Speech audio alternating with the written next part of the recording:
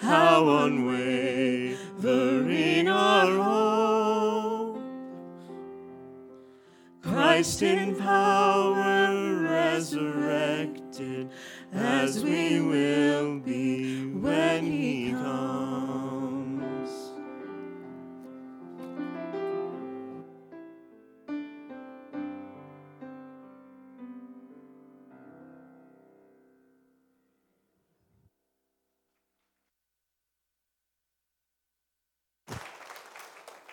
I appreciate how these songs have been talking about glory and being resurrected, because that is what we are studying. Thank you, Rosalie and Dave. Rosalie and Dave have been with us for about 6 months now, part of our group. I think it's been about 6 months, 9 months, 8 months. Okay, so a while now, and they're especially active in our ministry there in Fargo at the abortion clinic, just making known that there's hope to those ladies. And so I appreciate that ministry also. So we're talking about heaven. And I brought a sign here, because we're going to have a home for sale. Actually, I have a carcass for recycling coming up.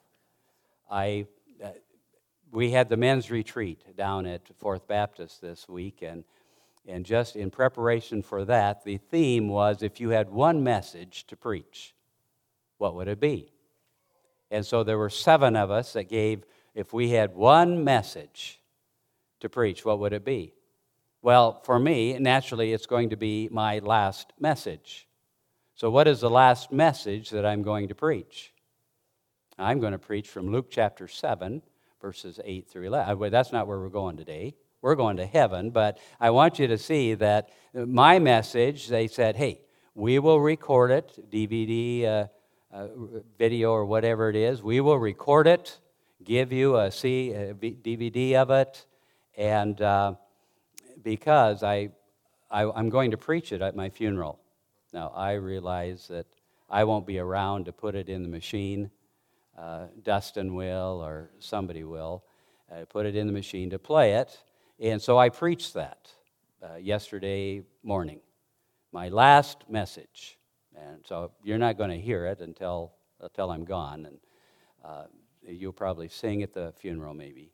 But so I preached that. But in preparing for it and in preaching it, I had to prepare myself. I had to think about heaven. Of course, I've been doing that now for this last month. We've been looking at heaven. I've got a house for sale. Because I'm not going to need it that much longer. And let me tell you, you've got a house for sale. In my case, it's recycling. Maybe yours will be better. But for me, it will be recycling. A home for sale. I won't need the house that I have. Cindy will use it maybe for a few years after that. But I ran across this letter, and it's from the late Harry Reamer, and he penned it to Charles E. Fuller of the Old-Fashioned Revival Hour.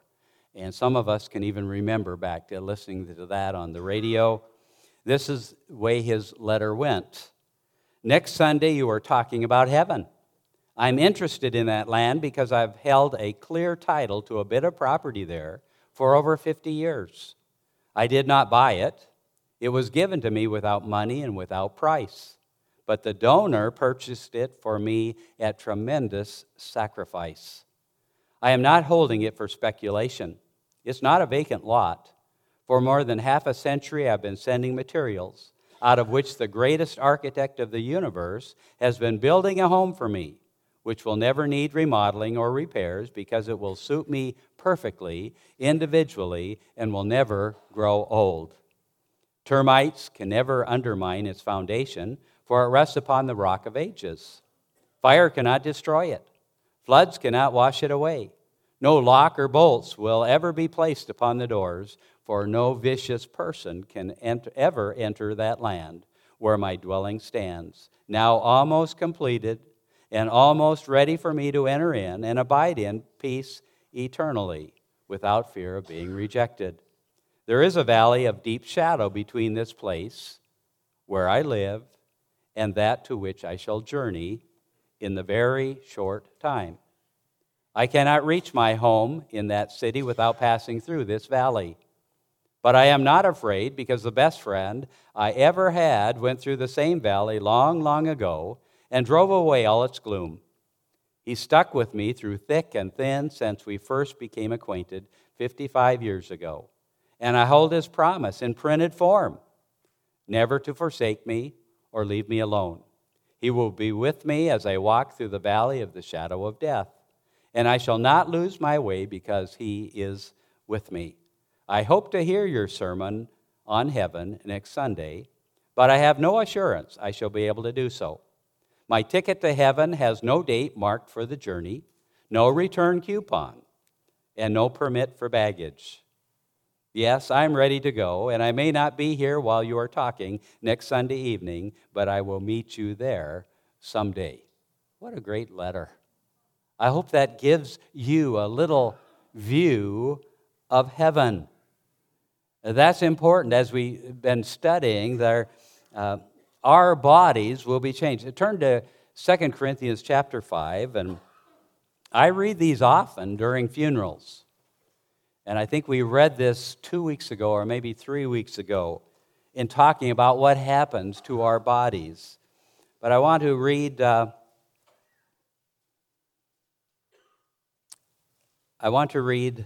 through the first 8 verses. 2 Corinthians 5, first 8 verses. And as I read it, you'll recognize that the tabernacle is talking about the body. The tabernacle and tent, they're interchanged here. I like his using the tent idea. For we know that if our earthly house of this tabernacle were dissolved, we have a building of God. So he's going from a tent to a building. And house, not made with hands, eternal in the heavens. For in this tent we groan, earnestly desiring to be clothed upon with our house which is from heaven. If so be that being clothed we shall not be found naked. For we that are in this tabernacle do groan, being burdened, not for that we would be unclothed, but clothed upon, that mortality might be swallowed up of life. Now he that hath wrought us for the selfsame thing is God, who also hath given unto us the earnest of the Spirit. Therefore we are always confident, knowing that while we are at home in this body, this tent, we are absent from the Lord. For we walk by faith, not by sight. We are confident, I say, and willing rather to be absent from this body and to be present with the Lord. Let's pray. Lord, as we look at heaven a little bit this morning, draw our attention to it to the point where we lose some of our attention for this life, for the tents and tabernacles and houses and boats and toys and TVs and electronics and all the things that have captivated our attention in this life. Might we kind of lose some of that this morning as we think of what you provided, or you've prepared for us in glory. We thank you in Jesus' name. Amen. So we get rid of these old tents someday. Now, if the rapture doesn't happen in the next 100 years, it's a guarantee for all of us. We will get rid of these old tents. They will be gone. There's a tombstone in London, England, that goes like this. Beneath these clouds and beneath these trees lies the body of Solomon Pease. This is not Pease, it is only his pod. Pease has shelled out and gone home to God. I'm thinking of changing my name just so that I can have this on my tombstone. because I'm going home to God. To be absent from the body is to be present with the Lord. And since the resurrection of these old carcasses or ashes or dust or whatever we leave upon this earth, that does not happen until the rapture. There is an intermediate body. There is a transitional body that we will receive, that I will receive when my old body is here in a casket in front of First Baptist Church. My soul will be encased in a transitional body until the rapture, and where my body then will become a transformed body. And so I look forward to that, to my transitional body even. And we appear to know each other in heaven, and we've looked at this in the last few weeks. And the relationships that we have now can continue, that can continue to grow. Our love for each other can continue to grow. Do those in heaven know what is happening on this earth? I used to say, no. And the reason I said that is because of Revelation chapter 21.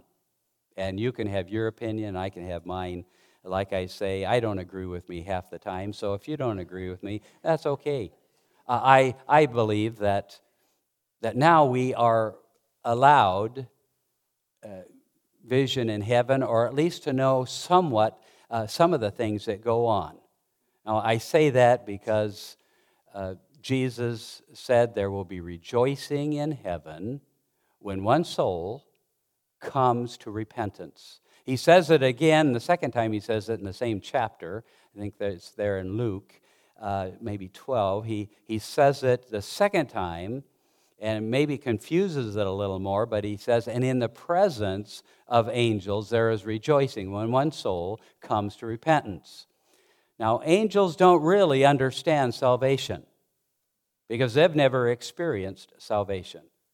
They must have been scratching their heads when Jesus came down here to this earth.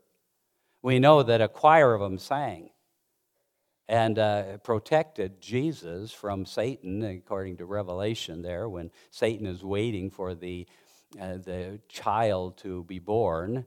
And so they were protecting him, but they sang and scared the shepherds to death, but they declared his glory on that day. But angels really don't understand salvation. In my mind, I see in the presence of angels all of those that have gone on before us that are believers. And some way they hear that their loved one got saved. Maybe Jesus said, hey, you want to come here a minute? I want you to see something. Look down there.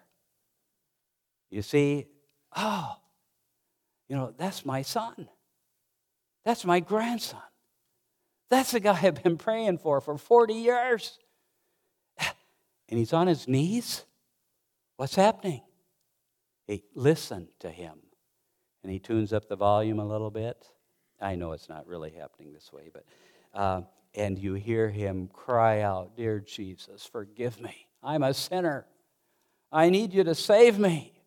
Please save me. And there's rejoicing in heaven when that takes place. Primarily, I going to Revelation 21, when I would say, no, you're not going to know what's going on. Nobody's going to know what's going on except Jesus and maybe the angels. And the reason I said that is because in the new heaven and the new earth, there will be no tears.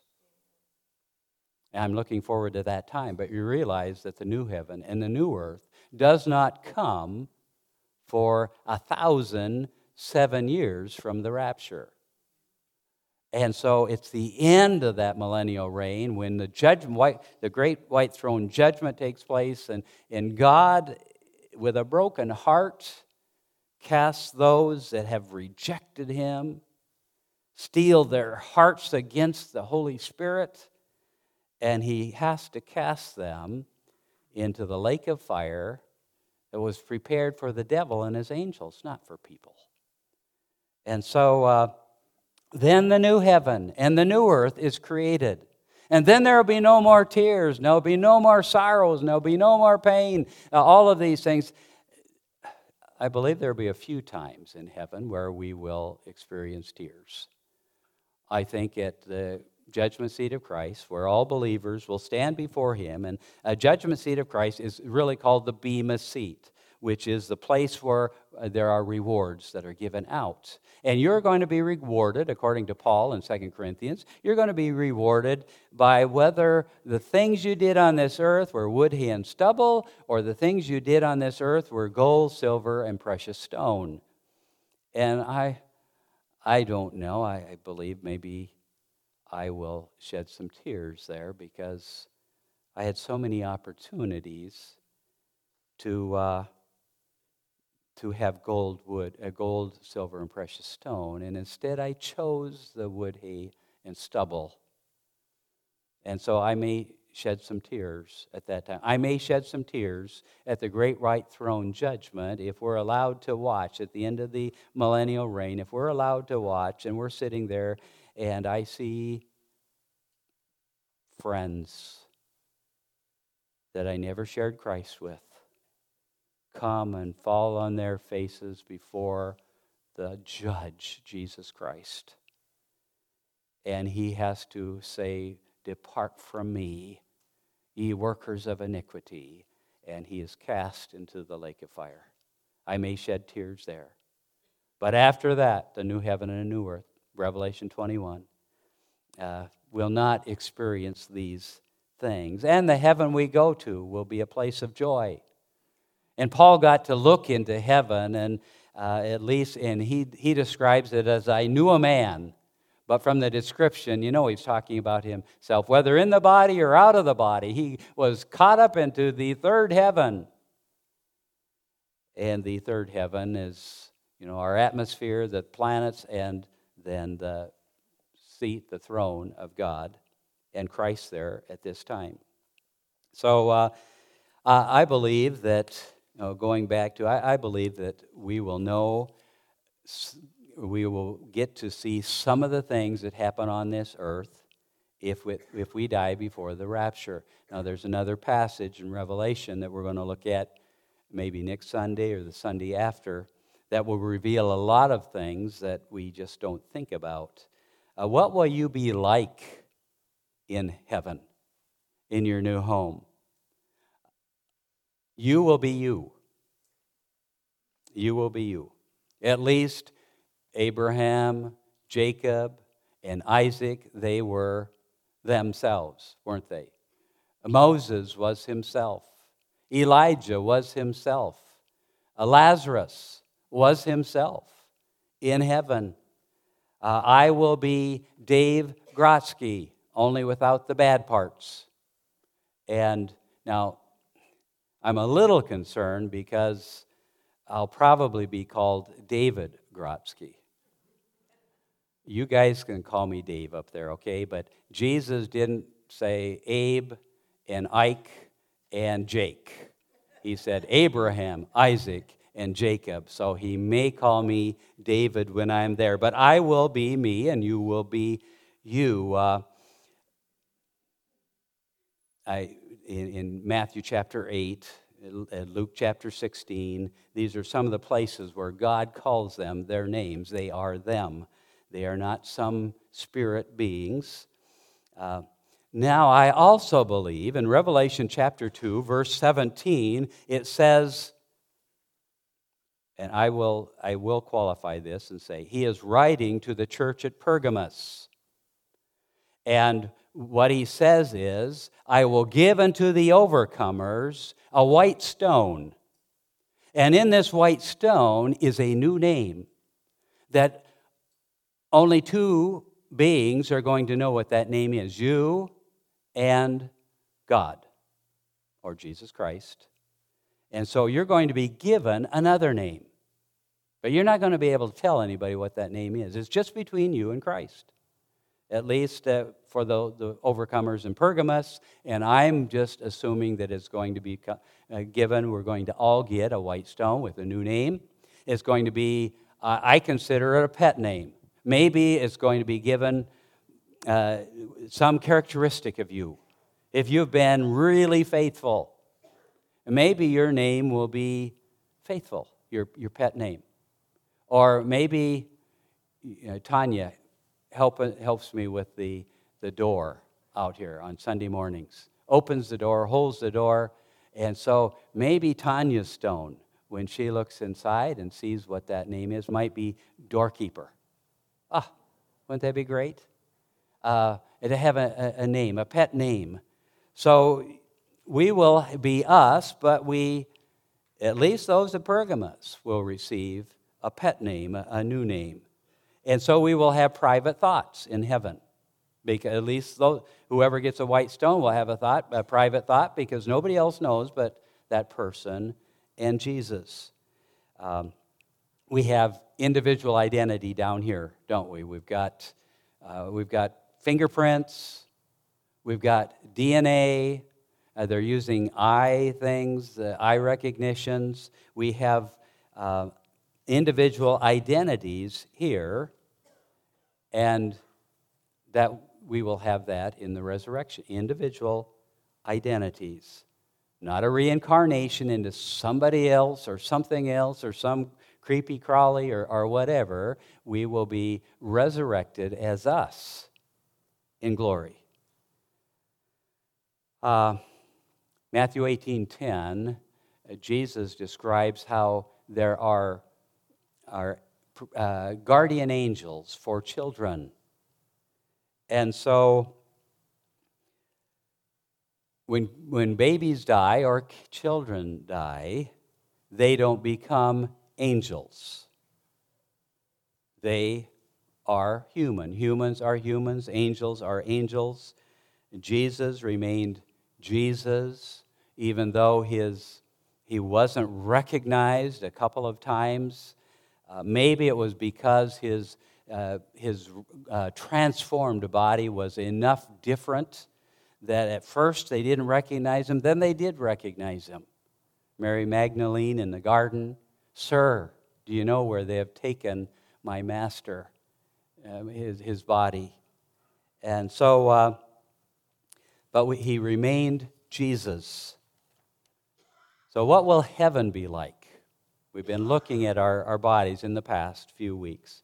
What will heaven be like? It's being prepared today, or it began being prepared. Jesus said, "I'm going to go away. I'm going to prepare a place for you, so that where I am, there ye may be also." And I'm going to make sure that you get there. We're going to spend our lives together. Turn to Matthew chapter 6, because heaven is described in a number of different ways. And I think we put them all together, we understand a little bit more about heaven. The goal of these messages isn't to teach us a lot of facts, because we do not know a lot about heaven, but teach you some things about heaven so that we think about heaven. I'm just concerned that we spend so much time thinking about here that we lose sight of there. And we ought not do that. Death should not be scary, other than the fact of you've got to die first, and none of us have done that yet. And so it's a little scary, knowing that you've got to step through this door, and even just to get to the door hurts. Now, how much hurt will I have to go through before I open that door and get the relief? This past week, talking to a number of people, and several of them are not here this morning. I'm sure it's because Pastor is just becoming so hard. It's a struggle just to get out of bed anymore. It's a struggle to walk. And so they're not here because I'm sure it's just a struggle. And so that part of death can worry us some, but not what's on the other side of the door. It is far better, Paul said. So how is heaven described? Matthew 6, verse 19. Start there, read through some of these verses. "Lay not up for yourselves treasures upon earth." And you're saying, well, usually you hear that before the offering is taken. Oh, no, this is Lay not up for yourself treasures upon earth, where moth and rust doth corrupt, and where thieves break through and steal, but lay up for yourselves treasures in heaven, where neither moth nor rust doth corrupt, and where thieves do not break through nor steal. For where your treasure is, there will your heart be also. Too often our hearts are stuck here. Invest in the glory, as the letter said, Harry Reamer, I've invested in glory for 50 years or a half of a century, so he's building a house for me there with the investments I've sent forth. And so heaven is likened unto a bank, a secure place. And this is better than long-term investments. But even with long-term investments, what does your financial advisor tell you about preparing for retirement, no matter what age you are? He says, begin now. Well, I'm only 20 years old. Begin now. Hey, I'm only 30 years old. Begin now. The earlier you begin, the better it is. More so in our investments to heaven. Begin now. Don't wait till you're older and before you start sharing your faith with Jesus Christ with others. Begin now. Don't wait until you're older. Often it is easier when you are younger, and it's easier if you begin when you're younger. It is better if you begin investing in glory, in your eternity, now, through your faithfulness, through your service, through the gold, silver, precious stone, rather than the wood, hay, and stubble. In Revelation 21, it talks about the temple of God. Heaven is described as a temple, and it's a place where God will sit upon the throne. It is a building in John 14, and I've quoted those verses a number of times through this session, through this study. A building, a house, a city. Abraham looked for the city of God. So it's vast. A country, Hebrews chapter 11. Abraham travels to the country of God looking for the city of God. So heaven is vast.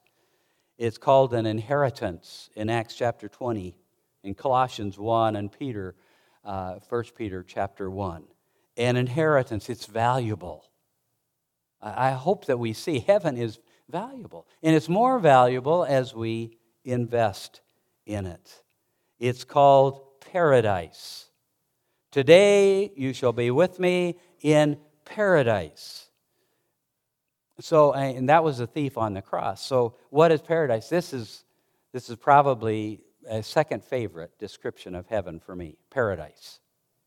Coming from Montana, I look back, we go back there once a year maybe. For a while we hadn't gone, but we did this past year. Back to Montana, in the mountains. But see, paradise isn't a Hebrew word. Paradise isn't a Greek word. Paradise isn't a Roman word. Paradise is a Persian word. So what does it mean to those, or what did it mean to those in Persia? Well, it was the residence of the Persian ruler. And it describes, the description that paradise gives is a place of trees and gardens and flowers and streams and ponds and fish and animals and especially peacocks back in their day. Peacocks, beautiful things. I love that picture of heaven. Ponds, it must be fish. You can fish. And streams, trout, the streams. Animals, in descriptions that were given, especially in Isaiah 65, it describes some of the animals, the lion and the lamb and the cattle and even snakes. Boo! Now you've just diminished heaven for me. Well, no, the children can play with the snakes. Boo, I know. But they will not bite. And so heaven is a good picture for us. It's also our Father's house. And that, I'm trying to make that my favorite picture of heaven. And if those of you that had fathers that abused you, and I know a number of you have, that's a hard concept, isn't it? For me, I had a great father-in-law, Jack Phillips, and so my father's house, a great place. I want, for my grandkids, I want our house to be a great place, Papa's house. And so in my Papa's house, I want to have that same feeling to my Father in heaven. And the better I get to know Him, the more excited I am to see Him in glory, in the person of Jesus Christ. And so heaven is an actual place. Thinking of why paradise is, I love that picture. You know, right now, with all this rain that we've had, I hope that your backyards look like paradise. I got home yesterday afternoon, and not all critters are created equal. And we've got this critter in our backyard that I'm trying to catch and give him a free ride to the bottom of a lake or something. But back there in our backyard, and I walked over to our dahlias now. Now, some of you were at the picnic, and they just kept going. You know, our dahlias, there was one of these dinner plate orange dahlias that was 9 feet tall. I mean, it was 1.5 feet above what I could reach. The cannas around their garden area are now at least 11 or 12 feet high. They've shot out these red plumes. Paradise. And I stood out there.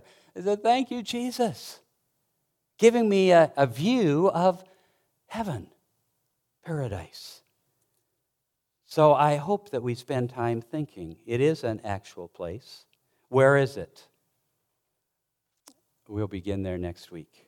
Where is heaven? Because that's a question you might be asked. I know that some of you have been asked that because you've discussed that with me.